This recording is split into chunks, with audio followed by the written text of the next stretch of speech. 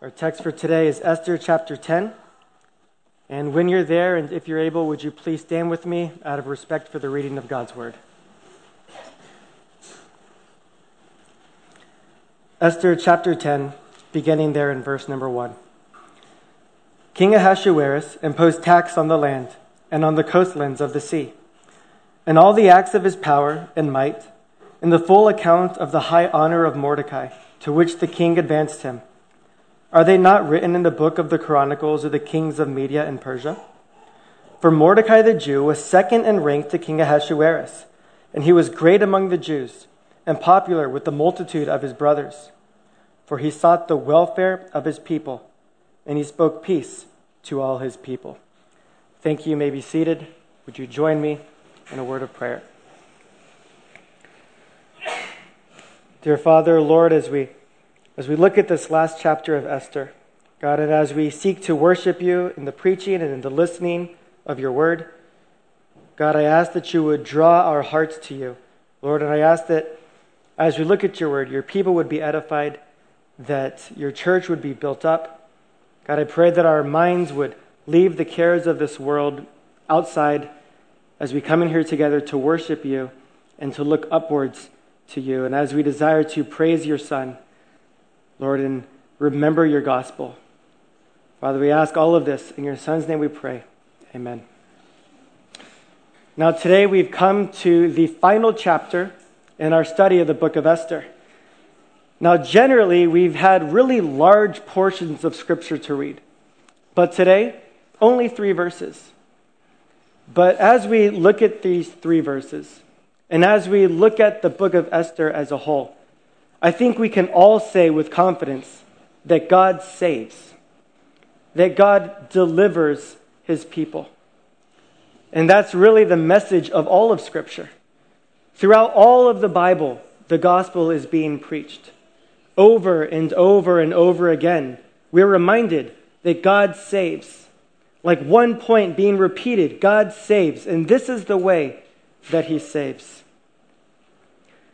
Now, in this book, how exactly did God deliver his people? What did that story look like? Well, a great thing about Esther is that it's a very short book. It's not one of those books that you have to read 3 chapters of a day and finish over the course of a few months. It's one of those books that, if you like, you can sit down and you can read it all in one sitting. And looking back at our story, we can see an amazing example of God's providence. An amazing example of God's reversal, the reversal of the enemies of God's people and the people of God themselves. And just as a way of review, just to remind ourselves of the story, let's take a brief walk through what we've seen so far in this book. If you remember, at the beginning of this book, we saw the worldly greatness of Ahasuerus. We saw him reject his wife Vashti and then marry a new wife, the orphan Jew, Esther.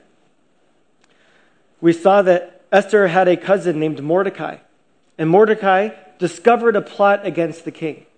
And by telling Esther, he saved the king's life. And all of this was done according to God's providence. But there was also an enemy. There was a man named Haman. There was a man who was an enemy of the Jewish people. From the line of the Canaanites, you see this microcosm of the great picture. Imagine the great picture of the Canaanites versus Israel, seen in this small picture of Haman versus Mordecai. This enemy of the Jewish people sought to destroy them. But as we saw in all of this, God was not distant. Though his name was not mentioned in this book, though at times it seems like the Israelites were unfaithful, one night the king couldn't sleep. And so he decided to have the memorable deeds read to him. Well, eventually we know what happened. Esther tells the king of Mordecai's plan, of Haman's plan. Haman is sentenced to die. Mordecai is exalted. And eventually, the Jewish people are preserved. We saw last week that their sorrow was turned to gladness. that their mourning became a holiday, and that even that pour that was used, those lots that were cast to destroy the Jews, became the name of their holiday. But now we come to Esther chapter 10, and we look at verse number 1, and it says, King Ahasuerus imposed tax on the land and on the coastlands of the sea. Now, if you remember in chapter 2 of verse 18, these taxes were lifted for a time in order to celebrate the marriage of the king and Esther. But now in chapter 10, we see that they've come back. And the question that many people ask is, why is this seemingly unimportant bit of information given to us? This section, it seems like the whole point of this section is to talk about the greatness of Mordecai. And it says that if we want all of the little details, we can go look in the chronicles of the Medes and the Persians. But yet, this information is given to us. Why is that?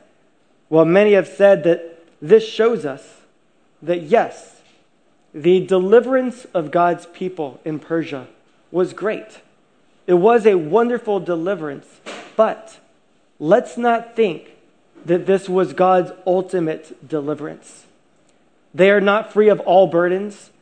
There is still sin in the world. There is still oppression upon them. Yes, while this deliverance was great, it is only pointing towards a greater deliverance. God's ultimate deliverance is not found in Persia. God's ultimate deliverance is not found in Mordecai, but it's found in Christ. We see here, there are two ways that we see the method of God's deliverance, or there are two ways that we see deliverance. It's both in the method and also in the man. The method of God's deliverance and also the man of God's deliverance. So first, would you look with me at the method of God's deliverance? How does this method of deliverance seen in Esther point us to the deliverance that we see in Christ? Well, we see it in Esther's two great themes. Those themes are providence and reversal. So let's talk about providence first. If we can talk about providence just one more time. I want to talk about it just once more. But first, what does providence not mean? Well, first, providence doesn't mean that as things happen in history, God moves with the punches. That God reacts to new circumstances and then makes provision for them. If we think of the providence that we make in our own lives, that's what it looks like, right? If we're deciding to have children, we think, okay, what sort of house should we live in? What area should we live in? We think about our future and we make provision. But that's not how God makes providence for us. In fact, as we look in Isaiah chapter 46, verses 9 through 11, we see the picture of God's providence. It says there, I am God and there is no other. I am God and there is none like me, declaring the end from the beginning. Right? Not preparing for the end from the beginning, but instead declaring the end from the beginning. And from ancient times, things not yet done, saying, my counsel shall stand, and I will accomplish all my purpose. I have spoken, and I will bring it to pass. I have purposed, and I will do it. The beginning, the end, and everything in between is by the decree of God. You see, when we think about God's providence, and we think about God's decree, it doesn't just take place within history, as if history and God's decree were separate, but rather history itself is a part of God's decree. God declares the ends from the beginning. Everything in between, all of history is creation. All of history and time itself comes from God's decree. Providence means that from the beginning to the end, God accomplishes his purpose, both for the good of his people and for the display of his glory. When we look at Esther, it's not as though Haman brought about this plan and then God reacted to it. but rather that wicked decree of Haman was a part of God's good decree. You see, while Haman, being sinful and wicked and full of hatred, meant this thing for the destruction of the Jews, God, being holy and righteous and good, meant it in order to bring about his glory, in order to give his people celebration. Both things, or what happened, both from Haman's decree and God's decree, same act, but from God, good, righteousness, to bring himself glory and to bring rejoicing to his people. What do the scriptures teach about our deliverance in Christ? You see, this method of deliverance found in Esther points us to the method of deliverance found in Christ. So what do the scriptures teach us about our deliverance in Christ? 1 Peter chapter 1, verses 20 and 21 say, "For he, Jesus, was foreknown before the foundation of the world, but was made manifest in the last times for the sake of you, who through him are believers in God, who raised him from the dead and gave him glory, so that your faith and hope are in God." Then again in Ephesians chapter 3, 9 through 11, "And to bring to light for everyone what is the plan of the mystery, hidden for ages in God, who created all things, so that through the church the manifold wisdom of God might now be made known to the rulers and authorities in the heavenly places. This was according to the eternal purpose that is realized in Christ Jesus our Lord." Notice that it's decreed by God in eternity and then made manifest to us in our own history. Although it seems like to us it's something new, to God, this has been decreed in eternity, outside of time. Our redemption is by this providential hand. In fact, it's really amazing. The very first time we ever hear of God's providence in the Bible is when we see Abraham being commanded to offer up his son Isaac. If you remember the story, God tells Abraham to prove his faith, make his faith visible by offering up his son as a sacrifice, his miracle child as a sacrifice. And if you remember, while Abraham and Isaac were going up that mountain, Isaac asks, "Behold the fire and the wood, but where is the lamb for a burnt offering?" And then Abraham, knowing the command of God to offer his son Isaac as a sacrifice, tells his son, "God will provide for himself the lamb for a burnt offering, my son." Abraham says God will provide for himself a lamb. You see, this is the first time that the Bible at least uses this word and talks about God providing, God being the one who makes provision. And notice what it's talking about. It's not talking about a new job that he needs, a good thing. He's not talking about money. He's not talking about health. He's not talking about luxuries. But instead, the very first time that providence is ever mentioned in the Bible, it's about redemption. It is providence about a ram that would die in place of Isaac. And of course, we know that this first act of providence is pointing to a greater act of providence, when God would provide a lamb on another mountain named Jesus, who would die in the place of us. This method of deliverance that we find in Esther is providential. And also we see that it brings about great reversal. If you remember from last week, we heard about that pur, right? That dice or lot that was cast in order to condemn the Jews. But then we also found out that the name of their celebration was Purim.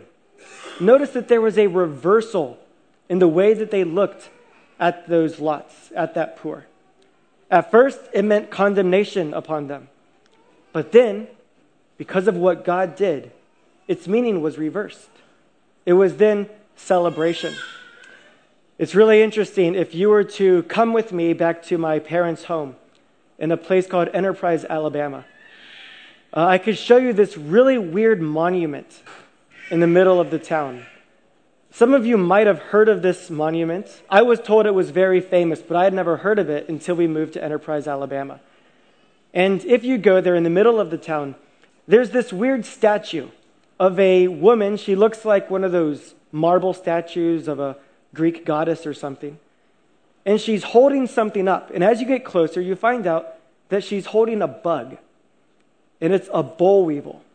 I wonder if any of you have heard this story. But what happened was, before this town, Enterprise, Alabama, their economy was based on cotton. And this is how they made a living for themselves, was through cotton. But eventually, this bug came through called the boll weevil, and it destroyed all of their cotton. It destroyed their livelihood. And in order to make up for this destruction, they started to grow peanuts. Well, what happened was the growth of peanuts brought so much prosperity to this town that now, if you come back home with me every fall, we can go to the peanut festival. And we can go see this monument of the boll weevil, because before it was seen as an image of destruction, it eventually became this image of celebration. And of course, we can almost think, or not almost, but we can just think of our Christian faith. And we can look behind me and see this cross. And we can think, I bet in the first century, the Christians looked really weird as they celebrated what to other people was an image of condemnation, a death sentence, something that was made to humiliate people, to show their condemnation, to bring them to death. But to the Christians, its meaning was reversed. Just like that poor for these Jews, its meaning was reversed. You see, in God's deliverance, He brings about great reversal. I bet even in your own life, you can think of things that maybe at the time you were going through them, they were horrible.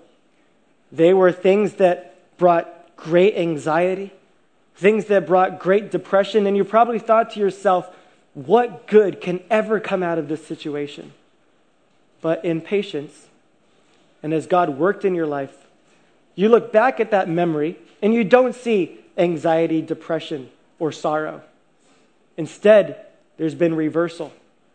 Now you look back and you see God's hand.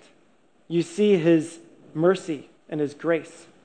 And what at one point caused sorrow now brings rejoicing. You see, the book of Esther is filled with this. From beginning to end, you see amazing reversals. In chapter 3, there's this anti-Jewish law made. But then later in chapter 8, there's a pro-Jewish law made. In chapter 3, there's the elevation of Haman. But later in chapter 8, there's the elevation of Mordecai over Haman. In chapter 1, we saw these 2 banquets of the Persians. But then later, in chapter 9, we saw 2 banquets for the Jews. Chapter 1, as we saw, it described the greatness of King Ahasuerus. Here in chapter 10, we see the greatness of Mordecai. This sort of thing happened throughout the entire book. There were reversals of victory and defeat. If you remember at the beginning of chapter 9, there was this really amazing phrase that sort of captured this whole idea of reversal. It said, on the very day when the enemies of the Jews hoped to gain mastery over them, it says, the reverse occurred. The Jews gained mastery over those who hated them. There were reversals of exaltation and humiliation. Remember, Haman had hoped that Mordecai would be humiliated. But as we saw, the reverse occurred. Instead, Mordecai was exalted and Haman was humiliated. We saw reversals of condemnation and salvation. The Jews, they expected to be annihilated. But what happened? As we saw, the reverse occurred. Instead, they were saved Death was on their calendar. But now, celebration and rejoicing has been put on their calendar. Now, when we hear of these different types of reversals, we think of our own story and our own deliverance that we have in Christ. Does Christ bring a reversal of victory and defeat? Absolutely. The serpent defeats us in a tree, but in Christ, the reverse occurs. He gives us victory in a tree. Were there reversals of humiliation and exaltation? Absolutely. By sin, humanity fell. That image of God was marred by sin.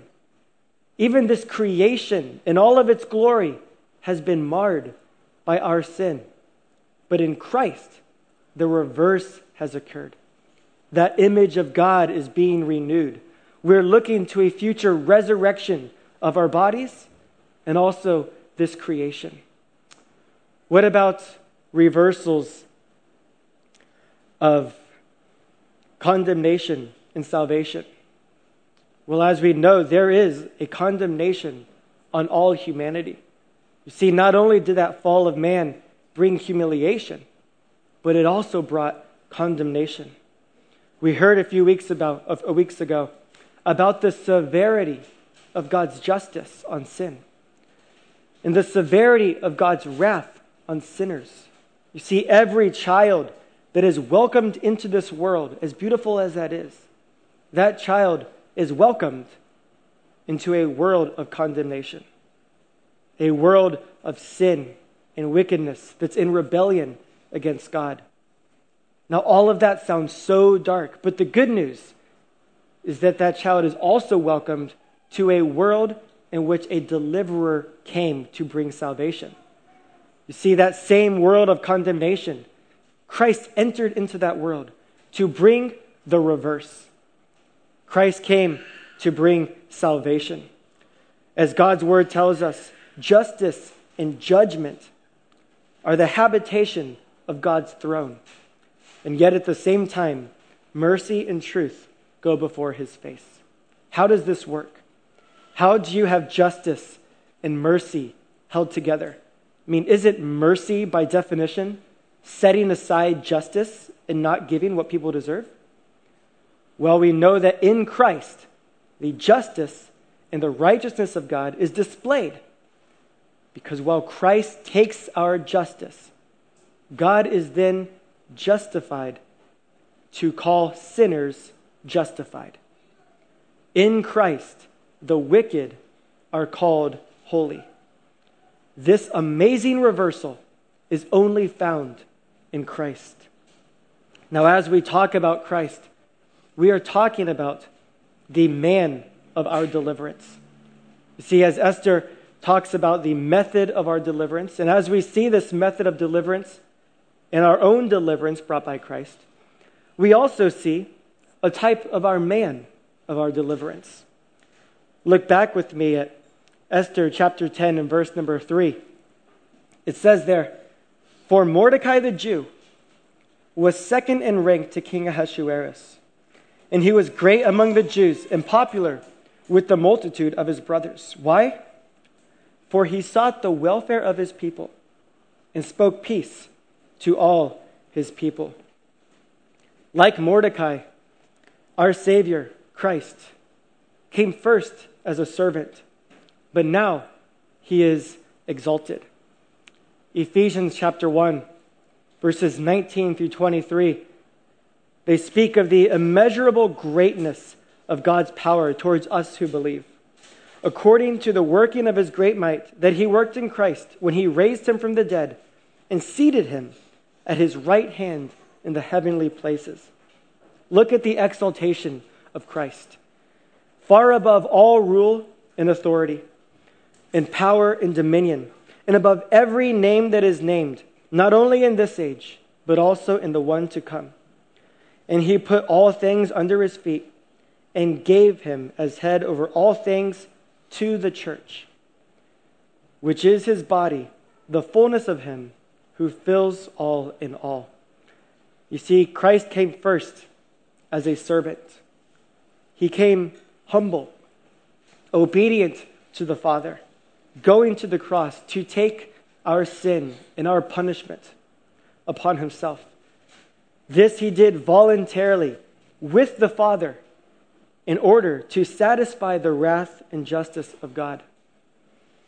And when he gave his life for us, we know that he was resurrected 3 days later. And as Romans chapter 6 verse 9 says, death no longer has dominion over him. Why does death no longer have dominion over Christ? It is because he has been exalted. He has gone through death into new life. And as we look at Christ, as we see him exalted, we know that he will bring us through death into that new life where he has gone first. That is the reversal that we see in Christ. That is the great providential salvation that we see in Christ. In the Westminster Larger Catechism, the question is asked, how is Christ exalted and is sitting at the right hand of God? It gives us an answer that reminds us very much of what we see in Esther chapter 10. Notice what it says. Christ is exalted and is sitting at the right hand of God, in that, as God-man, he is advanced to the highest favor with God the Father, with all fullness of joy, glory, and power, over all things in heaven and earth, and doth gather and defend his church, and subdue their enemies, furnishes his ministers and people with gifts and grace, and makes intercession for them. Notice the exaltation, and then in that exalted state, blessing his people. We saw that when Mordecai was exalted, he sought the welfare of his people. We saw that he spoke peace to his people. And when we see Christ exalted above all authority, what does Christ do for us? He seeks the welfare of his people. He blesses his church with gifts and grace and teachers. What else does he do? He speaks peace to them. Remember that there's something in the section of Esther chapter 10 that shows something very different from Jesus and Mordecai. You see, the peace that Mordecai brought was not perfect peace. Yes, it was peace. Yes, it was deliverance. But it was only a shadow, only a type of the peace and deliverance that's brought to us by Christ. You see, Mordecai sought the welfare of his people, but Jesus secured the welfare of his people. Mordecai spoke peace to his people, but Jesus established peace for his people. If you remember, even a few moments ago, when we read from the assurance of God's grace, we saw there in Isaiah 53, verse number 5, but he was pierced for our transgressions, he was crushed for our iniquities. Upon him was the chastisement that brought us peace. And with his wounds we are healed. The Bible tells us as well, therefore, since we have been justified by faith, we have peace with God through our Lord Jesus Christ. Through him we have also obtained access by faith into this grace in which we stand. And we rejoice in the hope of the glory of God. You see, what does it mean that Jesus brought peace to us? What does it mean that we have peace with God through Jesus Christ? Well, what it means is that before Christ spoke peace to us, before Christ brought us peace with God, we were the enemies of God. We wanted nothing to do with God.